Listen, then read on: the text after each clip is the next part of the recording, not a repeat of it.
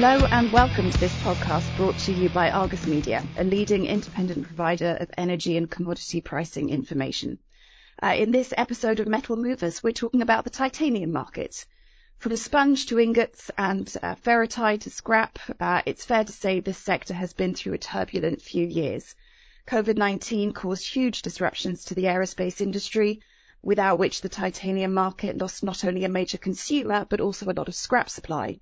And more recently, of course, titanium has been severely impacted by the Russia-Ukraine conflict, which ruptured Europe's ferrotitanium trade flows and has pushed Western end users to try and remove titanium from their supply chains, some more successfully than others.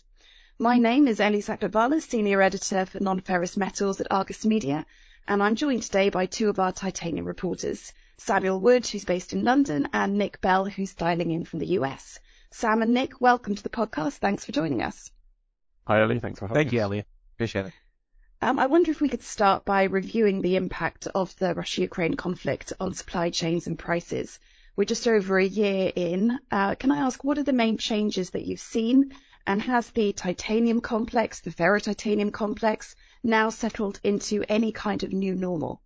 I can take this. I think it's, as far as structural changes, like first and foremost, huge aerospace companies are reducing their exposure to Russian origin titanium products and feedstock. I just want to reiterate that. I know those actively involved, that's kind of the talking point, but, just for those maybe further downstream. But more specifically, an impact is large OEMs. They're piecing together a patchwork of kind of lower tier suppliers because the titanium market in Russia was and is pretty integrated. I think that's one of a couple of reasons why the supply chain is frequently cited when people question why aircraft production hasn't ramped up even more than it already has. The titanium industry, as it relates to aerospace, was already realigning itself from a disarray stemming from the 737 MAX grounding, especially in the U.S., and the COVID-19 impact on just air travel outlook. I wouldn't say the complex has settled into a new normal just yet. Obviously, you have initiatives in place that have been a direct response to the Russia-Ukraine conflict. It's not the same market it was a year ago, but even now you're just starting to see some trends emerge as a result. The aerospace shifts I kind of touched upon, but with ferrotite specifically, you have Russian producers that are facing, scrap tightness and kind of elevated input costs, which were mostly kind of an issue for, UK and European producers in the aftermath of the conflict's outbreak. As it relates, for me, to the North American ferrotite market, that's just one more grade that's losing its competitive edge regarding import offers. It's still much cheaper than locally produced ferrotite or UK imports, which have become a little more prevalent in the North American market recently. But I guess what I'm saying is North American suppliers have a little more room to test higher offers without having to consider whether consumers are going to fetch lower offers for Russian material, especially if delivery times are longer to import the stuff, or consumers, if they need raw material or strict chemical specifications. Yeah, I know it's long-winded. I'll let Sam kind of bolster that. Sure, I'll jump in. I think certainly there are a few sort of components to this in terms of sort of actual restrictions, sanctions, etc. It's fairly limited. Of course, the US and the UK have implemented additional tariffs, but it's business as usual as far as the European Union is concerned. A lot of steel mills have publicly self-sanctioned against Russian ferrotite, but there is variable stringency enforcing this. As to the Russian exports, the volumes exported across the titanium product range have dropped quite significantly through a combo of reduced buy-side demand in Europe and the US and elsewhere, but also increased internal demand for raw materials and milled products. As Nick was saying, there is an increased tightness on scrap in Russia at the moment. So yeah, to go off what Nick said, I think it's more of a case of several new normals emerging rather than a new normal, I think is probably the best way to put that. Certainly, I think in the immediate wake of the Russia conflict, we saw a flare-up in interest in Japanese sponge. A lot of people wondering whether, if Western end users couldn't take Russian, we might see a bit more focus globally on Japan. What place does Japanese sponge currently have in the global market? Has its position changed? Are you seeing any more shifts toward Japan? Certainly, yes. Japan has attracted increased interest, but there is only so much that they can fulfill this. Export-wise, Japan shipped 34,500 tons last year, which is up a notch from the year before that, 2021, and significantly higher than the preceding 10 to 15 years. Of that, 70 to 80% is going straight to the US aerospace kind of conglomerate. 10% or so is going to the UK, and the rest is picked up by China, Netherlands, and some others. So its importance really can't be understated. If you look at Japan's market share in 2022, this is purely on an export basis, it was around 50%, and even higher, 56, 57% if you're including Toho's joint venture in Saudi Arabia. By way of comparison, pre-pandemic, this was somewhere in the region of 30%, so that's like a 20 percentage point increase in the space of 3 years, predominantly with most of that increase coming post-pandemic and post-conflict. The Saudi plant, although up and running, is still undergoing a sort of learning curve as they strive for aerospace grade production. So this is one to watch in the coming months and years as it kind of emerges more in this space. Nick, I'd say if you want to pick up here, I'd say 70 to 80% of Japan's material is going to the US. So what are you seeing on your side? Yeah, I think globally, you touched upon it really well. I don't know, in the U.S. market, the U.S. has historically always been pretty beholden to Japanese sponge producers. I guess specifically, you had the last operating sponge plant in the U.S. shut down during the pandemic. And I guess in terms of trade flows normalizing, you would think whatever the capacity utilization of that sponge plant was operating at, that it would be made up in imports, and imports have, they've reached pre-pandemic levels, but they haven't surpassed them for the, 13,000 tons per year of capacity that was lost, in terms of sponge production in the U.S.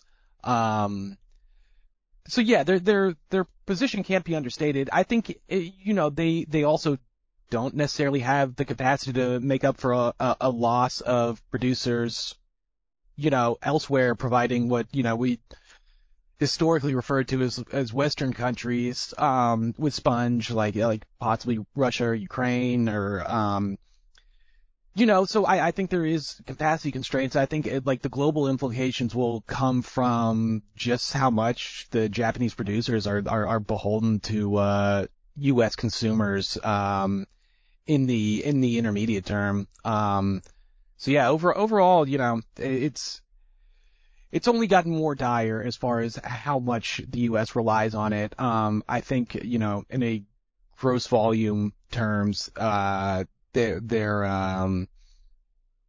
hasn't exactly normalized to a new trade flow, but, on a per capita basis, our reliance is pretty much the same. I wonder if we can drill a little bit further into the recovery of the aerospace industry. You've both referenced it so far in the conversation. There have been quite a few reports recently raising warnings about a mismatch between orders coming in for new aircrafts versus the actual speed at which metal supply chains are able to deliver the metals needed. Where are we at with the recovery of the aerospace industry, and is there enough titanium supply coming through the chain this year to keep up? I think where we're at, I think we're in the middle of it for sure. There's been titanium producers who have noted lead times for their products. That a couple of quarters ago was only 2 months out, but as it stands today are out a year or even more, and that's definitely a bellwether for what demand looks like. Some customers that buy tie products from the major producers in the U.S. have set up contracts that will last throughout 2024.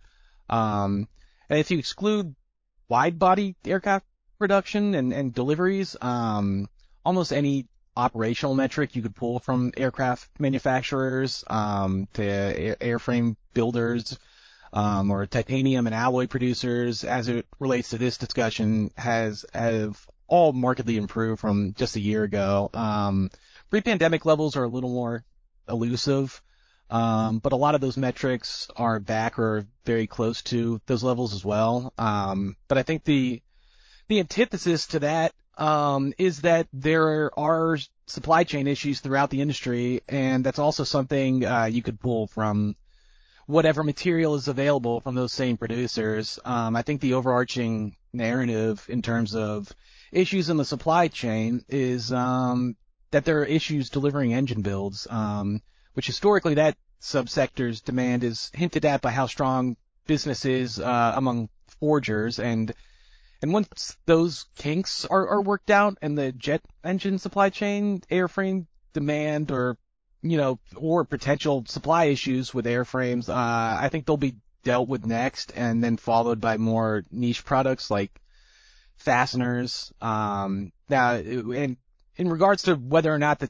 titanium supply will keep up this year, it's hard to say because it's not exactly readily available information. But I would say you have a lot of capacity expansion initiatives underway among titanium producers, at least in the U.S., which I don't think those companies would invest in those unless they thought they could utilize it, which makes me think that they believe they'll be able to reach an optimal capacity with their existing assets in operation already.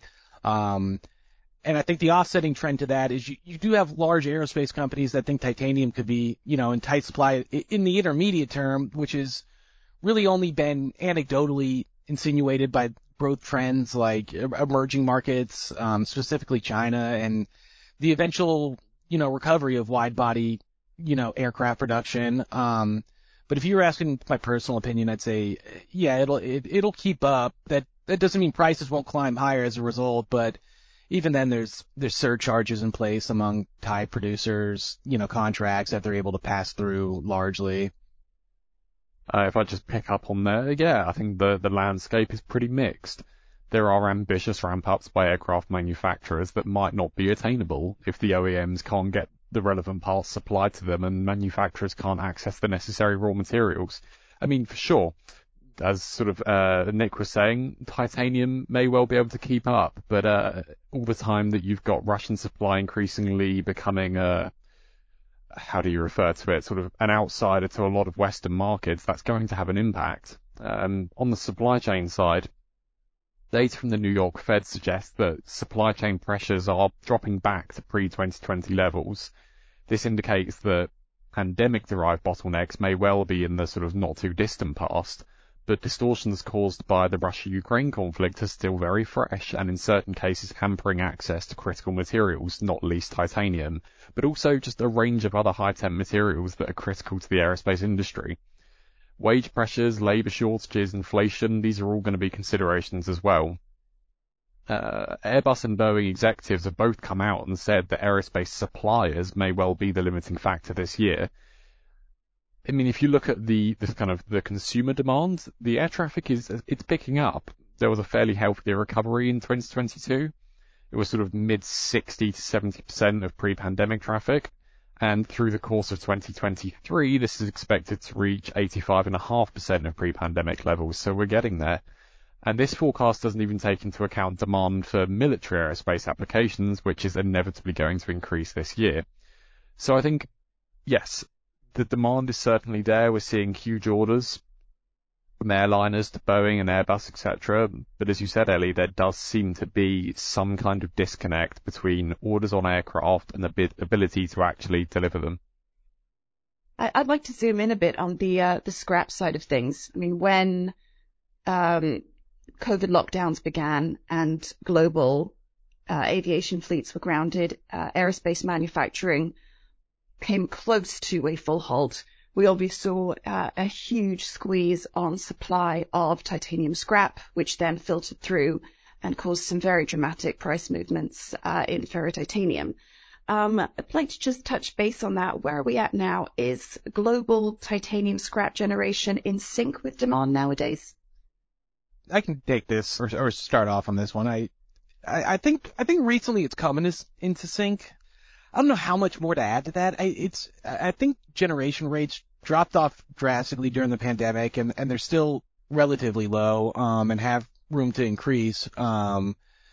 But I think the ramp up in aerospace production, which is still kind of largely impeded by supply chain issues, it also has room to increase too. So if you were to look at pricing history, it looked like it's not synced up. But because, you have these kind of historically, unprecedented prices, not completely unprecedented, but, not very common. But, I think you have this sharp ramp up in production, which follows a sharp downturn in generation. But that's in an environment where the scrap supply, is and was ever increasing given the average buy-fly ratios of a lot of these products. So it's always in this sort of precarious balance. Yeah, I don't know if you have anything you want to add to that, Sam. Yeah, sure, yeah. If aerospace manufacturing is indeed ramping up, we should see increased supply of titanium scrap through increased generation this year. But if a lot of this is being reverted for vacuum applications, vacuum remelt, other end sectors may still be left wanting even if generation picks up. I mean, zooming in on kind of scrap going to the ferrotitanium market, throughout sort of Q3, Q4 last year, a lot of ferrotite producers were curtailing production and reined in raw material procurement, which did see prices come off quite substantially after sort of flying up through the conflict.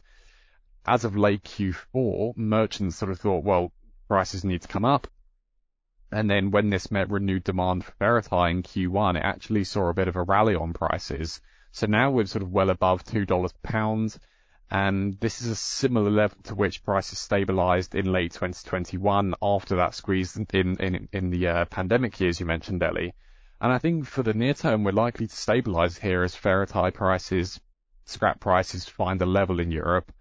But if there is increased revert to the aerospace industry, other end sectors may still be left wanting. Just continuing on that thread, Sam, you mentioned ferrotite prices. We've seen a bit more buying activity in the first quarter for ferrotitanium, a few steel makers coming back in earlier this year, and some price increases that came with that. Can I ask both of you, what's your take on the market today, the ferrotitanium market, and can you share any thoughts on what might shape it as we move toward the second quarter? Well, ferrotitanium's an interesting one. I mean, 3 to 4 months ago, the outlook was really quite bleak. Ask anyone in the market, Q1, it's not looking good. And now there's actually some cause for cautious optimism. In Europe, as you said, the requested volumes on tenders launched for delivery in Q2 were actually a lot higher than expected, and that did sort of kick some support back into the market. Now it's a bit of a wait-and-see game. Yes, Q1 was better, but there isn't really a guarantee for Q2 or the second half of the year, given all the other economic headwinds in play. Is it a blip or a sign of better things to come? Sort of, who knows? The Russian situation remains quite complex. As we could expect, imports from Russia declined last year, March to September, but thereafter they do seem to have picked up and kind of were teetering around the 1,000 ton per month mark, which sort of, it's not pre-conflict levels, but it does seem to be finding a new level, certainly higher than the 600-700 tons, which we saw in sort of Q2, Q3. So I think that could impact prices in the near term and then sort of the medium term, depending how European producers react to energy costs, demand, etc. The means by which this Russian material is coming into Europe, though, has shifted from historical standards.